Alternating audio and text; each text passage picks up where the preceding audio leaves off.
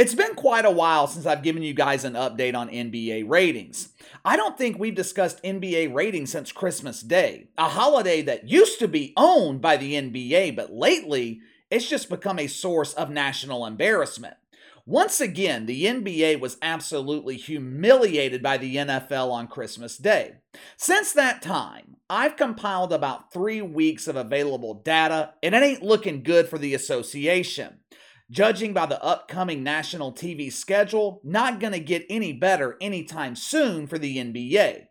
Now, I know I am not an expert in television. I've never produced a hit show. I've never run a professional sports league. But from the outside looking in, the solution to the NBA's ratings problem, it seems to be simple. It's a long-term solution, but at this point, things just can't get any worse. Going into 2023, NBA ratings were down 2% compared to the abysmal ratings from last season. Games on ESPN down 5%. Now, while these are not eye-popping decreases, it could still be a big problem for the NBA. Their broadcast rights deal expires in 2 years. The NBA is looking to double, possibly triple the value of their deal. We're talking $50, maybe $75 billion for the rights to broadcast NBA regular season games in the playoffs. Kind of hard to demand that type of money when your ratings are consistently going down. TNT, they have already started dropping hints publicly that they could be walking away from the NBA in 2025. I like to compare the NBA to the UFC or professional wrestling. Major League Baseball, the NFL, fans are tied to teams in those leagues. The NBA is more similar to the UFC where fans are tied to individual players. The UFC is built on rivalries. You look at the peak years of NBA viewership, built on the same thing, rivalries. The other night, me and my girlfriend were watching The Challenge on MTV, one of my favorite shows. Now, The Challenge, in my opinion, has declined in the last few years. It's just not as interesting as it used to be. We get about halfway through the episode and I tell her, you know what the show is missing? It's missing animosity, rivalries. All the cast members, they're too busy wanting to be friends instead of wanting to be enemies, wanting to be rivals. It's the same problem in the NBA. There is no animosity in the league anymore. Before the almost brawl between, I think it was the Magic and the Pistons a few weeks ago, when was the last time you had seen a fight in the NBA?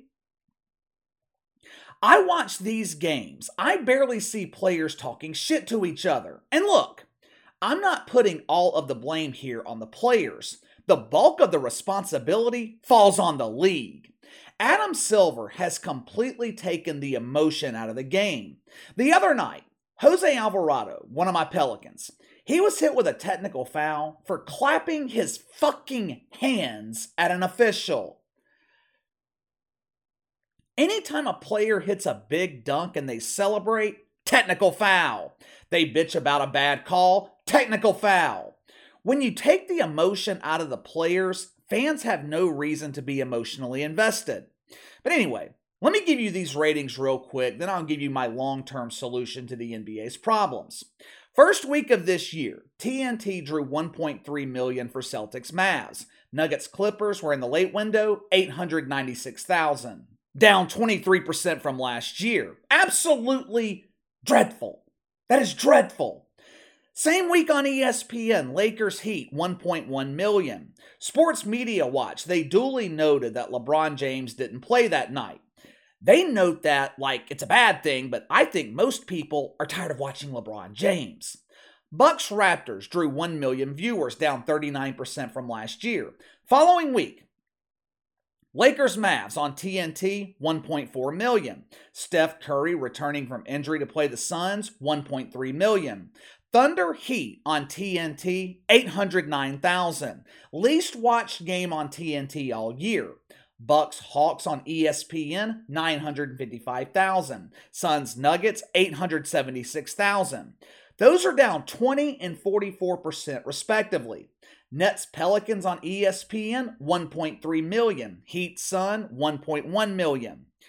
Over the last couple of weeks, 40% of nationally televised NBA games have drawn less than 1 million viewers. The Lakers have played in 3 of the 5 most watched games in the last 4 weeks. Now, that means the Lakers are obviously a huge draw, right?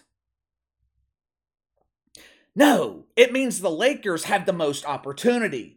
This shitty ass team is featured on national TV at least twice every week. The NBA, they give us the same teams every week. Lakers, Warriors, Celtics, Bucks. Problem is, those teams are not drawing. It is time for the NBA to move on from the Lakers and the Warriors. LeBron James, he is still putting up great individual numbers, but his days as the face of the NBA, those days are over. Not only because of his age, he's also managed to piss off a sizable portion of the audience. There are people who flat out refuse to watch the NBA because of the politics of LeBron James. Go look at the playoffs last year when LeBron was on his couch being massaged by his emotional support goat. Ratings for the first and second round of the playoffs, highest they'd been in years. Now, of course, Steve Kerr and the Warriors completely fucked that up. More on them in just a second. But if you noticed, when I was reading off those ratings to you, my Pelicans were the second most watched game in the last 2 weeks. And that was them playing without Zion Williamson and Brandon Ingram. If I'm not mistaken, that was the first nationally televised game for New Orleans since late November. One of the top teams in the Western Conference, with one of the youngest stars in the league, and they're on national TV once in 6 or 7 weeks? Once? I feel like the NBA is in the same position Vince McMahon and the WWF were in the mid-90s. In the mid-90s, Vince McMahon was in deep shit. He'd lost all of his homegrown stars. He didn't have a mainstream draw on the roster. He had to create new stars. This is where the NBA is at today. They have got to create new stars. Problem is, they won't let go of the old stars. This league is latching onto LeBron and Steph Curry like Bob Greiner latched onto the woke wiener in that Russian prison. Ja Morant has the potential to be a superstar. If Zion Williamson can get and stay healthy, he could be the face of the league for the next decade. Memphis and New Orleans could be an old school NBA rivalry for the next 10 years, but they're not going to be a rating success overnight. It took Michael Jordan years to become the biggest draw in the NBA. Hell, it took LeBron James years to become a big draw. Go back and look at ratings in the mid to late 2000s. NBA ratings were god-awful. LeBron, he didn't become a mainstream draw until he became the biggest heel in the league after the decision. Now, it's not like casual fans are not watching the NBA right now. They're just not watching what the NBA is offering on national TV. Subscriptions to NBA League Pass up 52%. Out-of-market viewership up 58%. Now, what does that tell you? People are more interested in teams that are not heavily featured on national television. Just like the Lakers, the Warriors are featured nationally multiple times a week so we can watch them sleepwalk through another regular season. This team is absolutely atrocious on the road. Hell, right now, the Warriors, they're barely watchable at home. It almost appears like the Warriors are good with giving us a substandard product during the regular season. They'll just decide to start playing during the playoffs. Playing high-level basketball doesn't seem to be on their mind right now. Maybe that's because they're too busy worrying about gun control. Yesterday, the Warriors were invited to the White House to celebrate winning the Butt Bongo last June. I was actually surprised to see the Warriors make this trip. The last couple of times they were invited to the White House, the Warriors declined the invitation, claiming the White House is racist. Why can't it be called the Diversity House? I'm not entirely sure what changed their perception over the last couple of years. I mean, it's still called the White House. The only thing that's changed is the level of intelligence of the birthing persons inhabiting the place. But either way, the Warriors, they accepted the invitation from bumbling Biden to celebrate their title. This should have been so easy. Take a few pictures, photo ops, give Joe Biden a custom Warriors jersey to make him feel like a winner for the first time in his life. I mean, normally, these events are apolitical, but you just knew. You just knew. With Steve Kerr inside the White House, he had to make it all about the only issue that he cares about. Watch the remarks yesterday from Steve Kerr and Steph Curry. I'm going to take part in a roundtable on gun violence and gun safety with some senior White House staffers, along with Klay Thompson and Moses Moody. Over the last hour or so, we learned a lot about what this administration is doing to help create a safer environment in our country, something that's very close to my heart, and it's wonderful for me to learn a lot more than I knew. A great opportunity for us from the basketball community to thank President Biden and his staff for all their hard work and diligence on getting Brittney Griner home. It was a big part of our basketball family, and it means a lot to know that she's here and home safe with her family, and all the work that went on behind the scenes to make that a reality. So, did you notice how Stephanie Curry failed to mention the former Marine still being imprisoned in Russia? Did you notice that?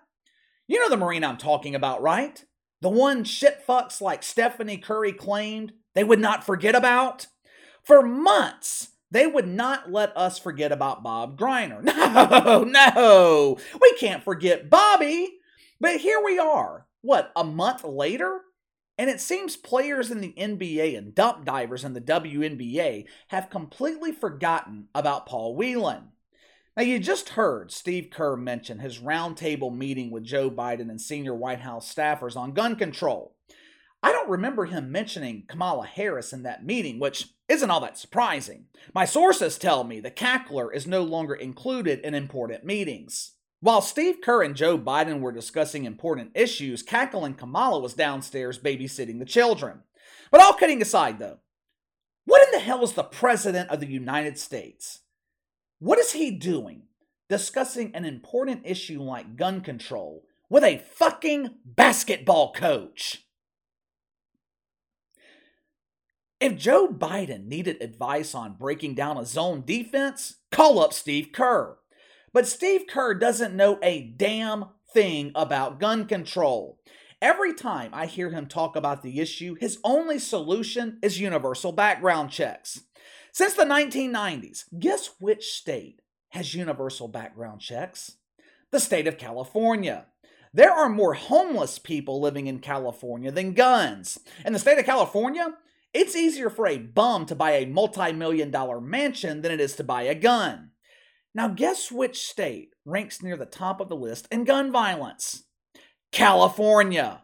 Again, Steve Kerr doesn't know what the fuck he's talking about. Now, I understand why gun control is personal to Steve Kerr. He lost his father to gun violence back in the 80s, but that happened way over in Lebanon. If he's really serious about gun control, go take away gun rights from the people of Lebanon. The NBA, this league, they just can't get out of their own way. The NBA never makes headlines for anything that happens on a basketball court. 95% of the time when people are talking about the NFL, it's football related. Complete opposite in the NBA. 90% of the talk in the NBA is politically related. And 100% of the time, the NBA is on the wrong side. I'm not talking politically either, even though I disagree with most of the politics in the NBA. I'm talking from a business perspective, because as a business, you never win when you allow politics to infect your league. It's always a lose-lose. But give me your thoughts. We are halfway through the regular season. NBA ratings are a disappointment. Also, give me your thoughts on Joe Biden meeting with Steve Kerr and several players from the Warriors to discuss strategies on gun control. Sound off in the comments below. Make sure to like and subscribe. Click the notification bell to receive all notifications from the channel. Best way to contact me is by email at btlkc84@gmail.com, KC_BTL84 on Twitter. I'll see you guys tomorrow.